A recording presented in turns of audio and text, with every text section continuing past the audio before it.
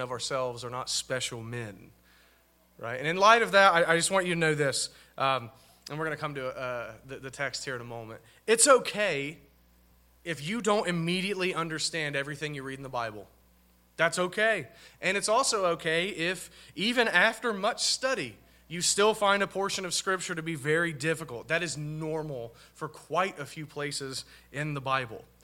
You know, our Confession of Faith actually says this. In the 1689 Confession, chapter 1, paragraph 7, the first sentence says this: all things in Scripture are not alike plain in themselves, nor alike clear unto all.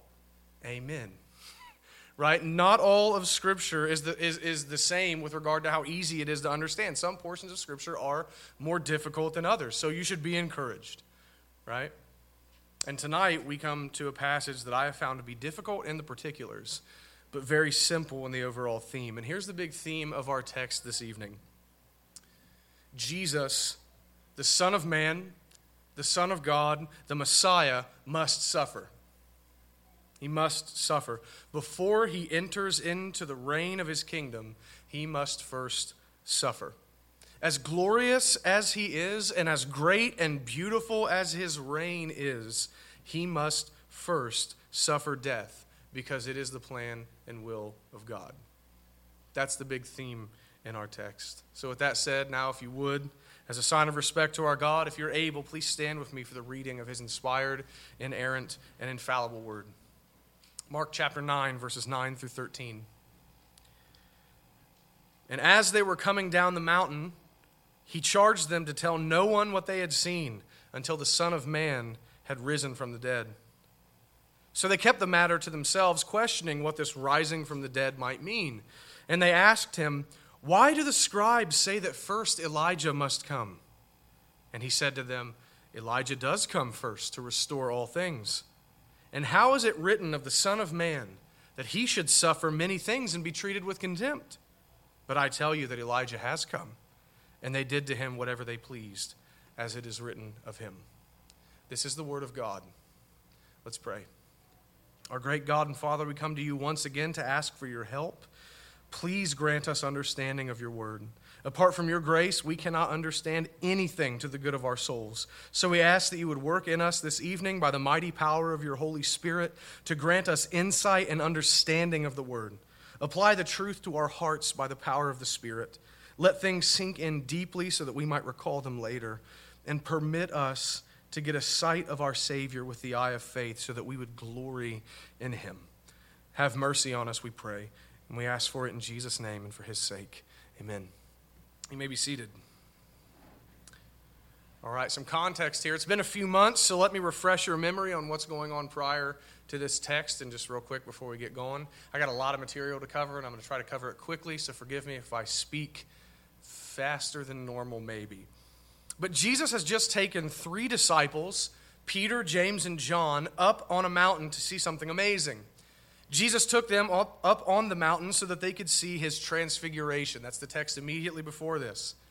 And the transfiguration of Christ was an amazing sight. They saw Jesus' face shine brighter than the sun at noonday. They saw his clothes become dazzling like lightning, brighter than any man on earth could bleach them. And this light was coming from within Jesus. It was emanating out from him. His glory was shining through. And then Moses and Elijah appeared and began to talk with Jesus about his impending death at Jerusalem. Right? They were probably encouraging him to continue, but in that the disciples get to see that the law, Moses, and the prophets, Elijah, point to Jesus, and that Jesus is over them. And then the bright cloud of God's glory, the Shekinah cloud from the Old Testament, right, that descended upon the tabernacle and filled the temple in the Old Testament. The same cloud descends upon the mountain and covers all of them. And God the Father speaks from heaven and says, "This is my beloved Son, listen to him." And then the vision was over, and all they saw was Jesus with them. This is a glorious event. This was an event that Peter, James, and John would never, ever forget. It was in this event that it became absolutely undeniable to them that Jesus is the Christ, that Jesus is the Messiah. They believed it before, but now it's as if it's cemented in their hearts. Jesus is the Messiah. They saw him in his glory. which was a preview of the glory that awaited him after his death and resurrection, though they didn't realize that.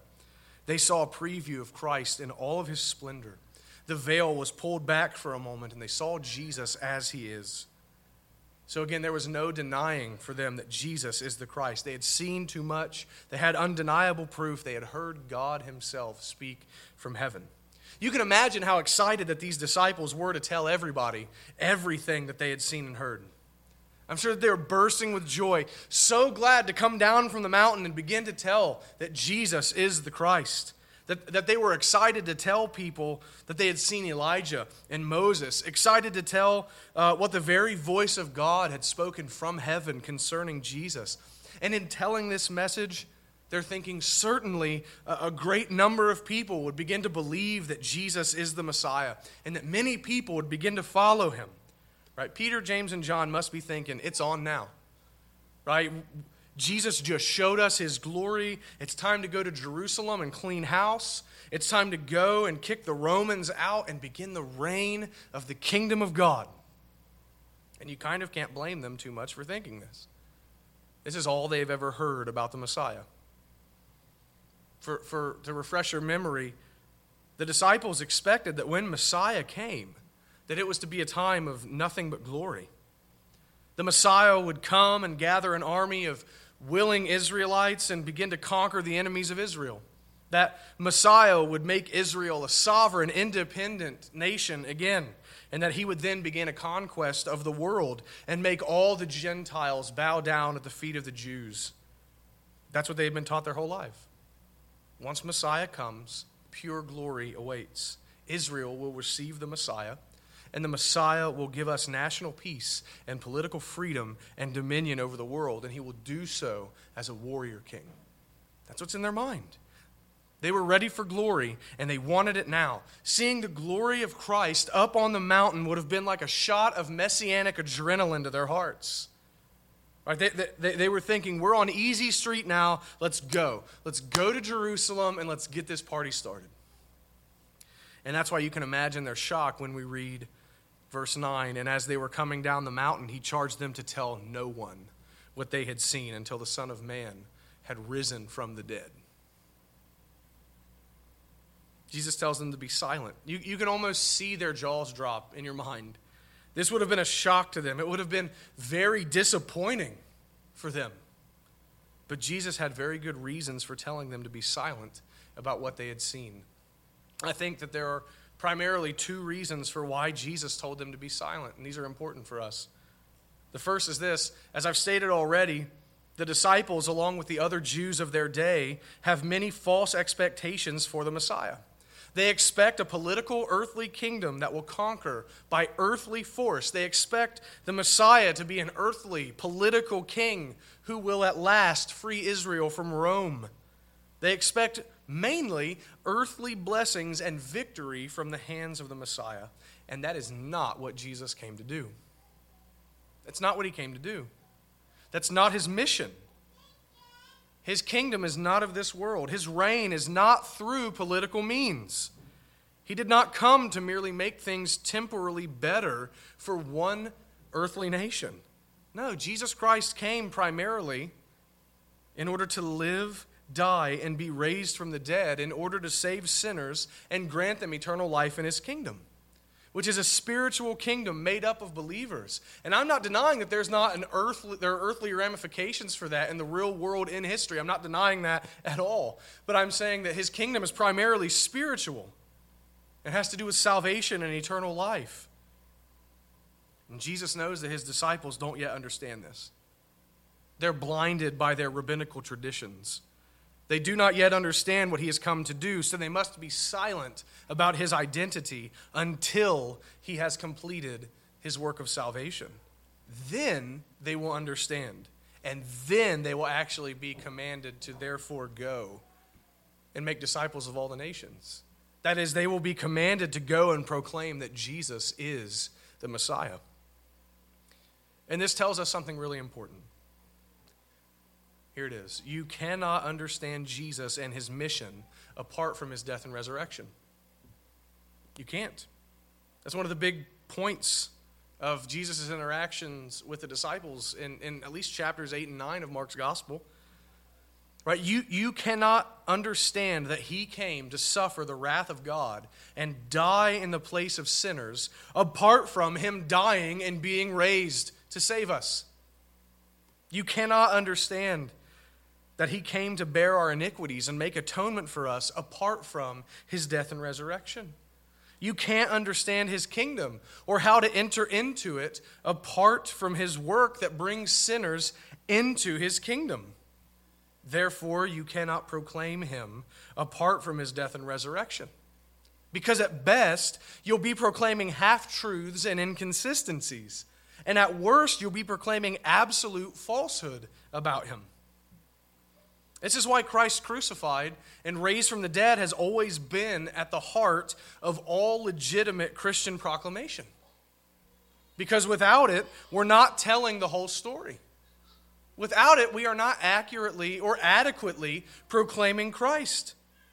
Hear me out. Without the death and resurrection, you can proclaim that Jesus was a fantastic teacher, but that's not the whole story.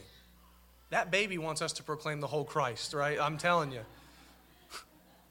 Apart from the death and resurrection of Jesus, you can proclaim that Jesus was a great teacher, but that is not the whole story. Apart from the death and resurrection of Christ, you can proclaim that Jesus was a great miracle worker who was kind to many, but that's not the whole story. Without the death and resurrection, you can proclaim that Jesus taught people to love one another and help each other, and that is beautiful, but that is not the whole story. Without the death and resurrection, you cannot proclaim that Jesus is the Savior. Apart from the death and resurrection, you cannot proclaim that Jesus is Savior.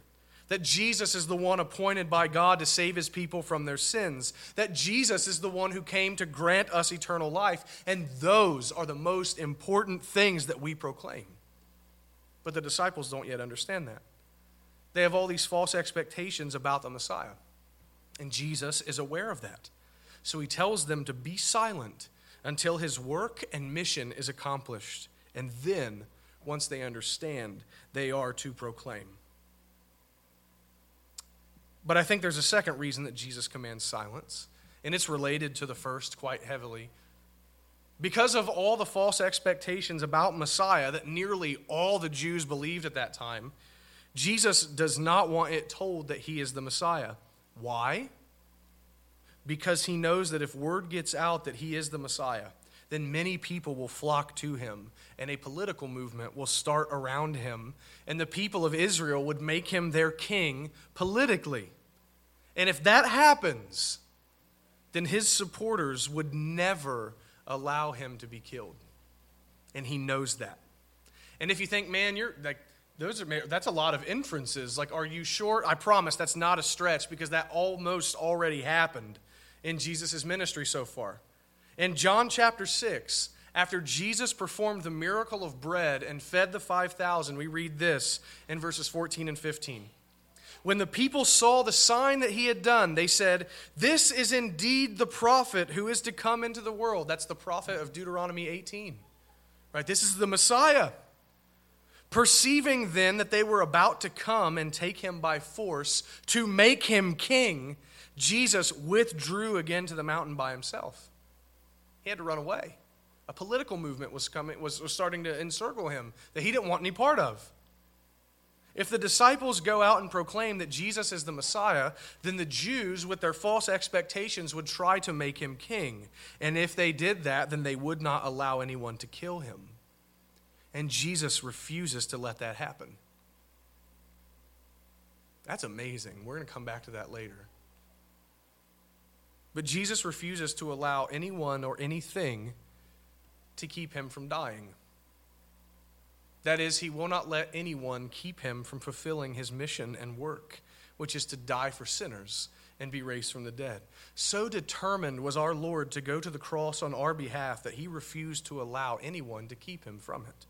He had a mission from his Father. He had been sent, and he was going to fulfill his mission. He must die and be raised. So Jesus commands silence from the disciples until after he should rise from the dead. And now we come to the confusion of the disciples in verse 10. So they kept this matter to themselves, questioning what this rising from the dead might mean. The disciples are incredibly confused at this saying of Jesus rising from the dead. Now, I want to be clear about some stuff. It was not the concept of resurrection that confused them. Right? That's taught in the Old Testament. The doctrine of a general resurrection at the end of the age was common in Jewish thought in the first century. So that didn't throw them off. And it wasn't the concept of individual resurrection that threw them off either. They had examples of this in the Old Testament. I'm primarily thinking of Elisha raising the Shunammite woman's son from the dead in 2 Kings chapter 4. More than that, by this point in Jesus' ministry, Peter, James, and John had actually witnessed Jesus raise Jairus' daughter from the dead. That was in Mark chapter 5. So it's not an individual resurrection that's throwing them off. It's not a general resurrection that's throwing them off. It's the idea that Jesus should be raised from the dead that's confusing them. That the Messiah would be resurrected. And that bothered them. Why? Simply because being raised from the dead implies that one must die first. And they don't have a category for a Messiah that dies. They don't have a category for a suffering servant, a suffering Messiah. They don't have a category for a Messiah that is raised from the dead. So they are at a loss to explain what Jesus means when he says the Son of Man be raised from the dead. And you kind of can't blame them on one level, right? We take for granted, for real, like we're real quick to say like the disciples are stupid, but like throw them a bone every once in a while, right? We take for granted that the Messiah had to die. Why? Well, obviously it's taught in the Scriptures. We're going to see that later. But that's all we've ever known. Of course the Messiah has to die. We've been taught that from childhood if you were raised in the church. The disciples had heard the exact opposite their entire lives. So we can sympathize with them a little bit, right? Just consider the wording of verse 9. The Son of Man was to rise from the dead. And what that triggers in the disciples' mind is it makes them think of the Son of Man in Daniel chapter 7. Right? That's what Jesus is referring to whenever he calls himself the Son of Man, by the way. This is the one to whom God gives dominion and glory and a kingdom that all peoples, nations, and languages should serve him. An eternal dominion that shall not pass away and a kingdom that shall not be destroyed. That Son of Man. And they had just seen the glory of Christ on the mountain when he was transfigured. And they're thinking, how can he die? How can the Son of Man die? How can the glorious one die? It doesn't make sense. Messiah doesn't die. Right? So they're looking at each other saying, what did he mean? I don't know, dude. He must have been speaking in metaphors. Like, I don't know what he meant. They're confused because they have no category for a suffering Messiah. And that's because they do not yet understand the mission of Jesus to die and be raised for sinners. Now, they are a bit thick to some degree. The disciples are. They're a little dim, maybe. The disciples aren't always the sharpest people.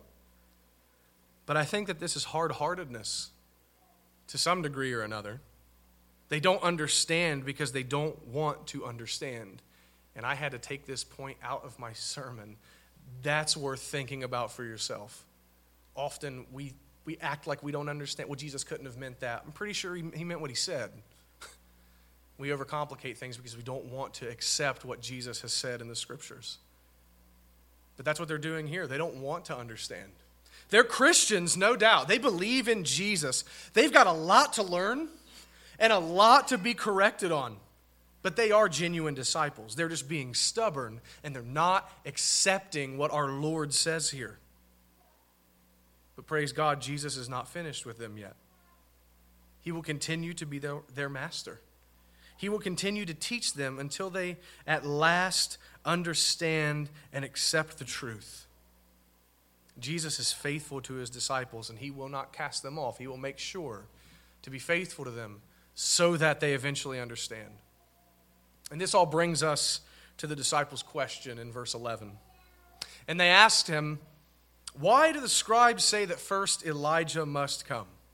The rest of the conversation hangs on this question and why it was asked. So we need to understand what the scribes were saying and why they were saying it. And we need to also understand why the disciples asked this question. Now let me go ahead and summarize what the scribes and the teachers of the law taught. I'm going to do that first, and then we're going to flesh it out some, and then hopefully see the train of thought in how this verse connects with what comes before and what follows after, because this connects everything. So in summary, the scribes taught this. It's very simple. Before the Messiah comes, Elijah will come and prepare the way for him. That's it. Before the Messiah comes, Elijah will come first and prepare the way for him. Now, this had become common Jewish belief for centuries at this point in history, and for good reason. Right? This scribal tradition is biblical. It's based in Malachi chapter 3, verse 1, and Malachi chapter 4, verses 5 and 6. And if you want to go ahead and flip there, it's the last book of the Old Testament. I'm going to be reading them. Malachi chapter 3, verse 1, and Malachi chapter 4, verses 5 and 6. Let's look at them briefly and see what the scribal tradition said and why. Malachi 3:1. God says, "Behold, I send my messenger, and he will prepare the way before me. And the Lord whom you seek will suddenly come to his temple, and the messenger of the covenant in whom you delight, behold, he is coming, says the Lord of hosts." In this text, God says that he will send a messenger to prepare the way for him. And in this context, in the context of Malachi's whole prophecy, this messenger comes before a great day of judgment from God. So the messenger then comes to preach repentance in order that the people of Israel would be prepared for God to visit them and not be destroyed. All right? Now, Malachi chapter 4, verses 5 and 6. "Behold, I will send you Elijah the prophet before the great and awesome day of the Lord comes. And he will turn the hearts of fathers to their children, and the hearts of children to their fathers, lest I come and strike the land with a decree of utter destruction." Here we see that God says he will send Elijah the prophet before a great day of judgment. That is the day of Yahweh, the day of the Lord. And what's interesting to note is the grammatical structure of the beginning of chapter 3, verse 1, and chapter 4, verse 5 are nearly identical. Stick with me here, guys. "Behold, I send my messenger," Malachi 3:1. "Behold, I will send you Elijah," Malachi 4:5. So the scribes understood Malachi 3:1 and 4:5 to be referring to the same person. It's the same messenger. The messenger who has to come before a great day of judgment, which, by the way, the Jews thought was the final judgment at the end of the world. That's debatable, right? A lot of people think that that's the case. I disagree. But that is what the Jews thought, that this day of the Lord was the final judgment. But the messenger who was to come before a great day of judgment was Elijah. So in the minds of the scribes, here's how things worked out. Elijah comes to preach repentance before God comes in judgment at the end of the world. But Messiah still needed to come too before the end of the world. Therefore, the Messiah must come right after Elijah. Not only that, but there's another rabbinical tradition that says the second half of Malachi chapter 3, verse 1, that says the Lord coming into his temple, that the Lord reference there actually is the Messiah. That was also a rabbinical tradition. So the one who comes into his temple is the Messiah, but the text actually says that the one who comes into his temple is God. We know that both of those things are true. So it's funny, the Jews, they missed that, right? But they were right. They didn't know how right they were. So that's why they think that Elijah comes, the messenger comes before the Lord comes into his temple, who is the Messiah. All right, so the order is Elijah comes, then Messiah comes, then the end of the age comes sometime after that. So when Elijah comes, you can expect the Messiah to come right after. That's the scribal tradition. Now, it's good at this point to note two things. And I wanted to say a lot more than this, but two things here. One, when the scribes said Elijah comes first, they meant the literal person of Elijah the Tishbite from the Old Testament. They believed that the literal Elijah, who was taken up to heaven in a chariot of fire, would one day descend from heaven, preach repentance to Israel, and prepare the way for the Messiah. So they were expecting the literal person of Elijah to come before the Messiah came. Second thing, they believed that Elijah would be completely successful in his preaching of repentance. Now, real quick, that's not what Malachi 4:6 says. Malachi 4:6 actually has a conditional curse in it. Elijah will be successful, or God will strike Israel with an utter decree of ruin.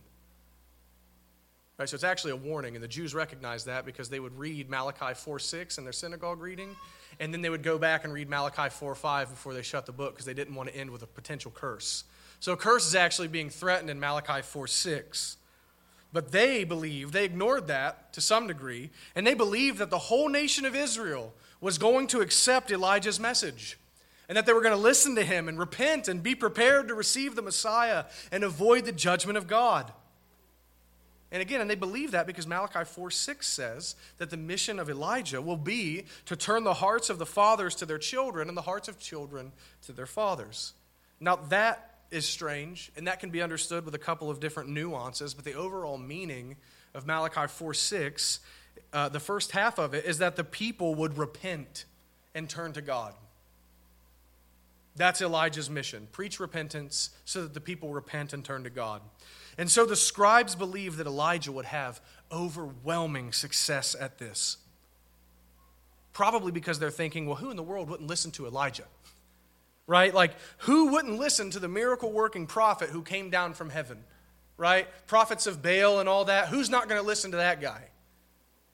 And so they believed that Elijah would be completely successful. So in summary, the teaching of the scribes on this point was, before Messiah comes, Elijah comes first. And when Elijah comes, he will preach. And the people will listen. They will repent.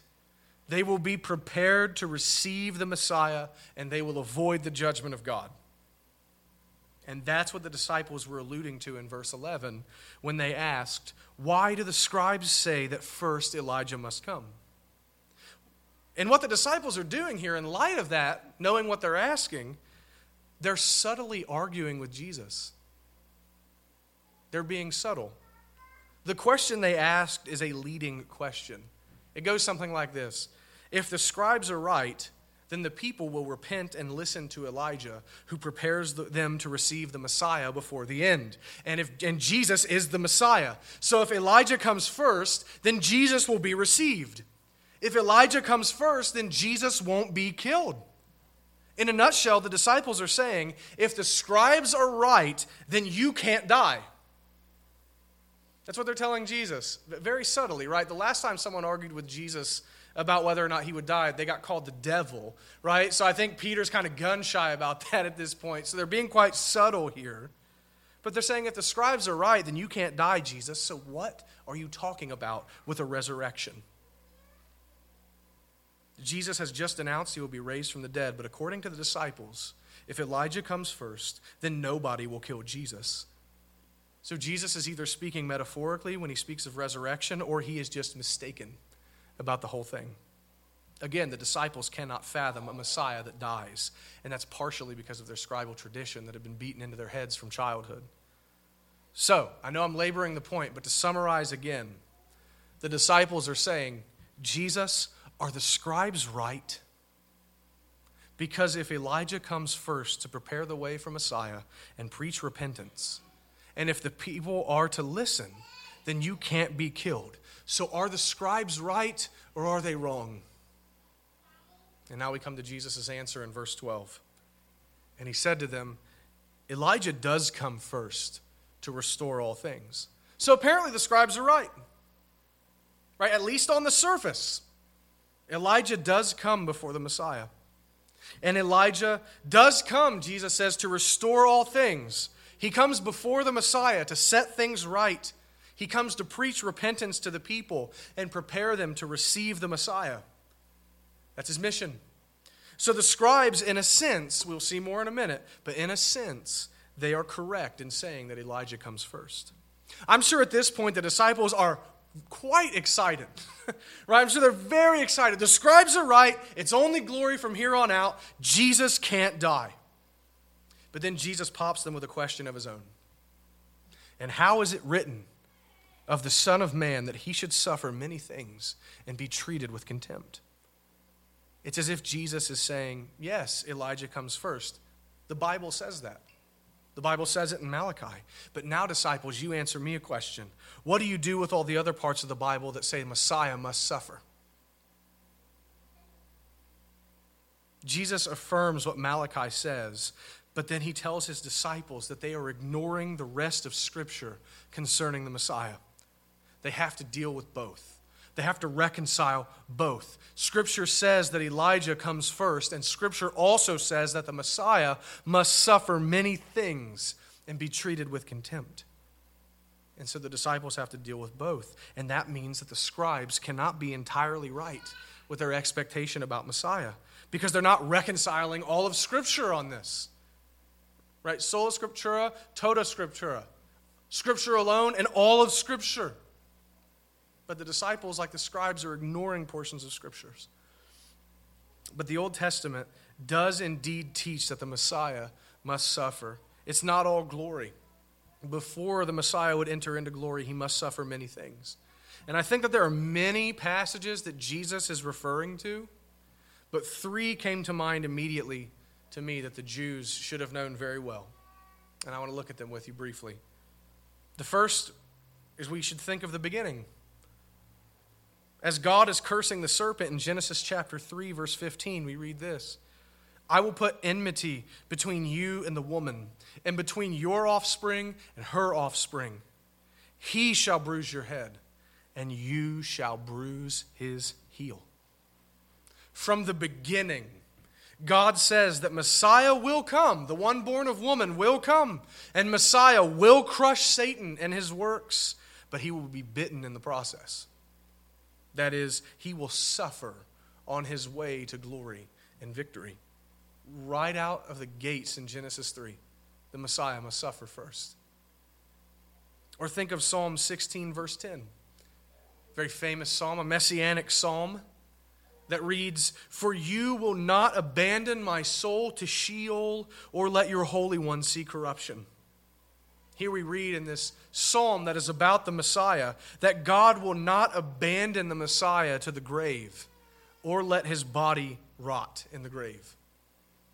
God won't allow the Messiah to remain in the grave. That Sheol, the realm of the dead, the grave, he won't allow him to be abandoned there. But what does that imply? The Messiah will go to the grave for a short time. Before his glory, the Messiah must die. Or lastly, think of the great passage that everyone thinks of, the suffering servant in Isaiah 52 and 53. We're going to take the time and read the entire text. Behold, my servant shall act wisely. He shall be high and lifted up and shall be exalted. As many were astonished at you, his appearance was so marred beyond human semblance and his form beyond that of the children of mankind, so shall he sprinkle many nations. Kings shall shut their mouths because of him. For that which has not been told them they see, and that which they have not heard they understand. Who has believed what he has heard from us? And to whom has the arm of the Lord been revealed? For he grew up before him like a young plant, and like a root out of dry ground. He had no form or majesty that we should look at him, and no beauty that we should desire him. He was despised and rejected by men, a man of sorrows and acquainted with grief. And as one from whom men hide their faces, he was despised, and we esteemed him not. Surely he has borne our griefs and carried our sorrows, yet we esteemed him stricken, smitten by God, and afflicted. But he was pierced for our transgressions. He was crushed for our iniquities. Upon him was the chastisement that brought us peace, and with his wounds we are healed.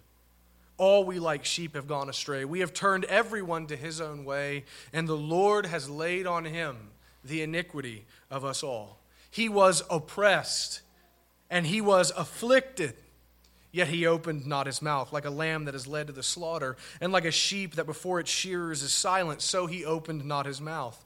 By oppression and judgment he was taken away. And as for his generation, who considered that he was cut off out of the land of the living, stricken for the transgression of my people?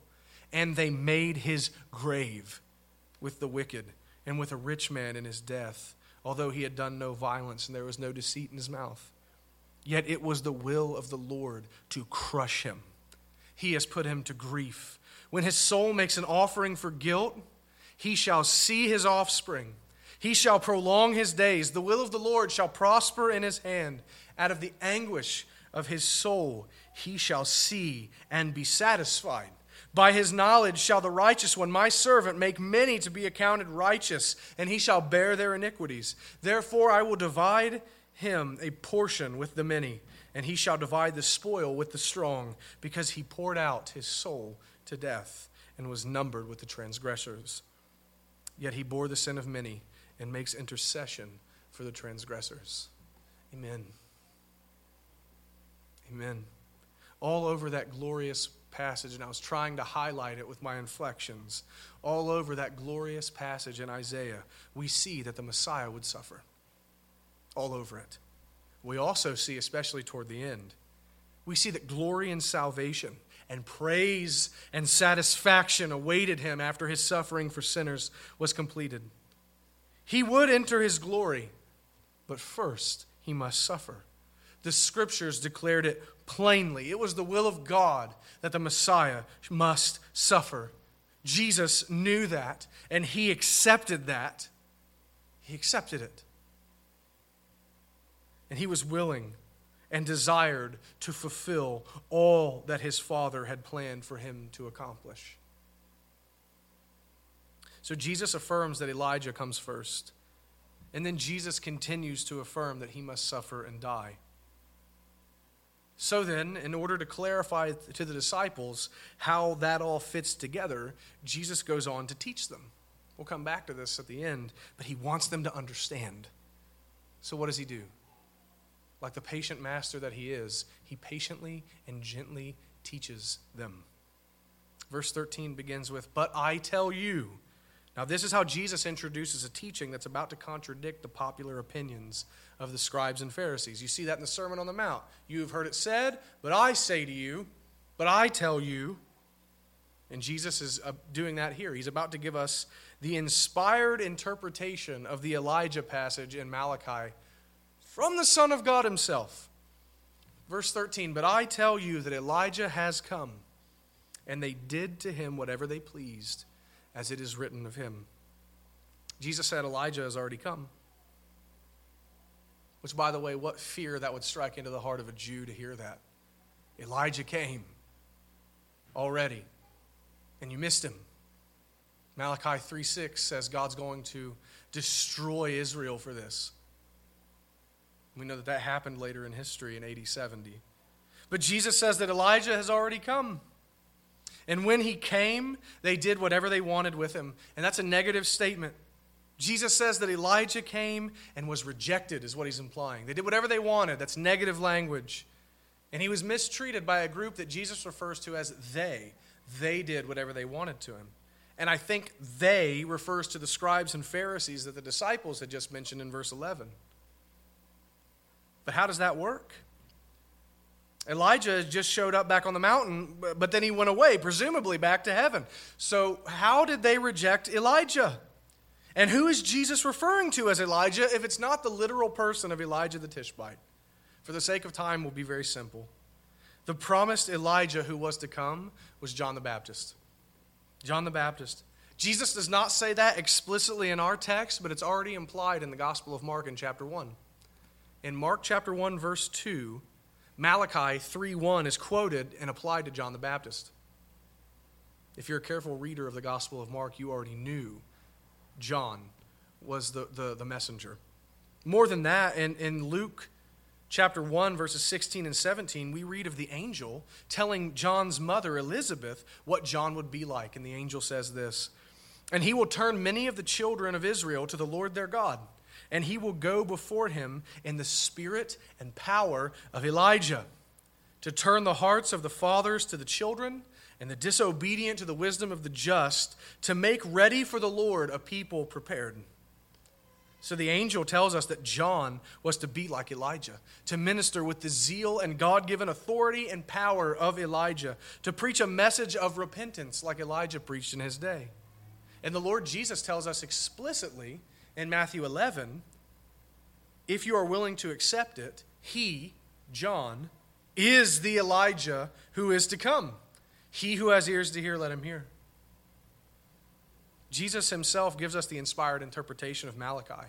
God never intended Malachi to be understood as saying that the literal Elijah would come, but rather one in the spirit and power of Elijah would come.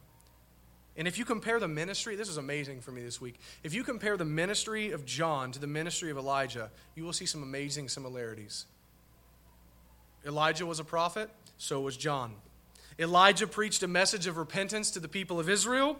John preached a baptism of repentance to the people of Israel. Elijah was bold to confront the wicked King Ahab and Jezebel. John was bold to confront the wicked King Herod and Herodias. Jezebel wanted to kill Elijah. Herodias succeeded in killing John. The similarities are amazing. John is the typological fulfillment of Elijah's ministry. He was truly the Elijah who was promised to come before the Messiah. John preached repentance to the Jews and told them to prepare for Messiah's coming and a judgment that was to follow. He says, even now the axe is laid to the root of the tree, and the one who comes after me comes with a winnower's fork, and he's going to throw you into the fire if you don't repent. John even publicly pointed out and declared that Jesus is the Messiah in John chapter 1. Behold, the Lamb of God who takes away the sins of the world. This is the one I told you that would come after me, whose sandals I'm not worthy to untie. John declared he's the Messiah. He prepared the people. He prepared the way for the Lord. He truly did prepare the way for Messiah, but he was rejected. The scribes and Pharisees and chief priests would not listen to him. And when he was arrested by Herod, no one came to his aid. None of the Jewish leaders tried to help John. And that's because, and we'll see later in Mark's gospel, they hated John. They hated him. They didn't believe he was a prophet. They didn't believe his message of repentance. And they didn't believe him when he pointed out the Messiah. They rejected him. And they were glad when he was dead. They were glad to have him out of the way. Jesus says that Elijah came and they did not recognize him, but they were awful to him. And Jesus is implying that since they did not recognize his forerunner, they will not recognize him either. It's sad. They didn't recognize Elijah, so they're not going to recognize Messiah. They didn't recognize the messenger, so they will not recognize the main event. As it went with John, so also it will go with Jesus. Elijah came, and they didn't recognize him. And like John says in John chapter 1, he came to his own, and his own received him not. They didn't recognize the Messiah. Jesus must die. He will be raised. There will be glory and honor to follow, but first he must die. This is God's plan. This is what was written, and Jesus has committed himself to accomplish all of the Scriptures. In closing, I admit that I don't believe there is anything in this text for us to do. There is nothing practical commanded to us here. But there are some things for us to behold about our Lord and Savior, and getting a sight of Christ is often more important than hearing a commandment. So I have 3 things for you to see. The first, behold the perfect Son of God. Jesus was absolutely committed to accomplishing the work that his Father had sent him to do. He did not waver.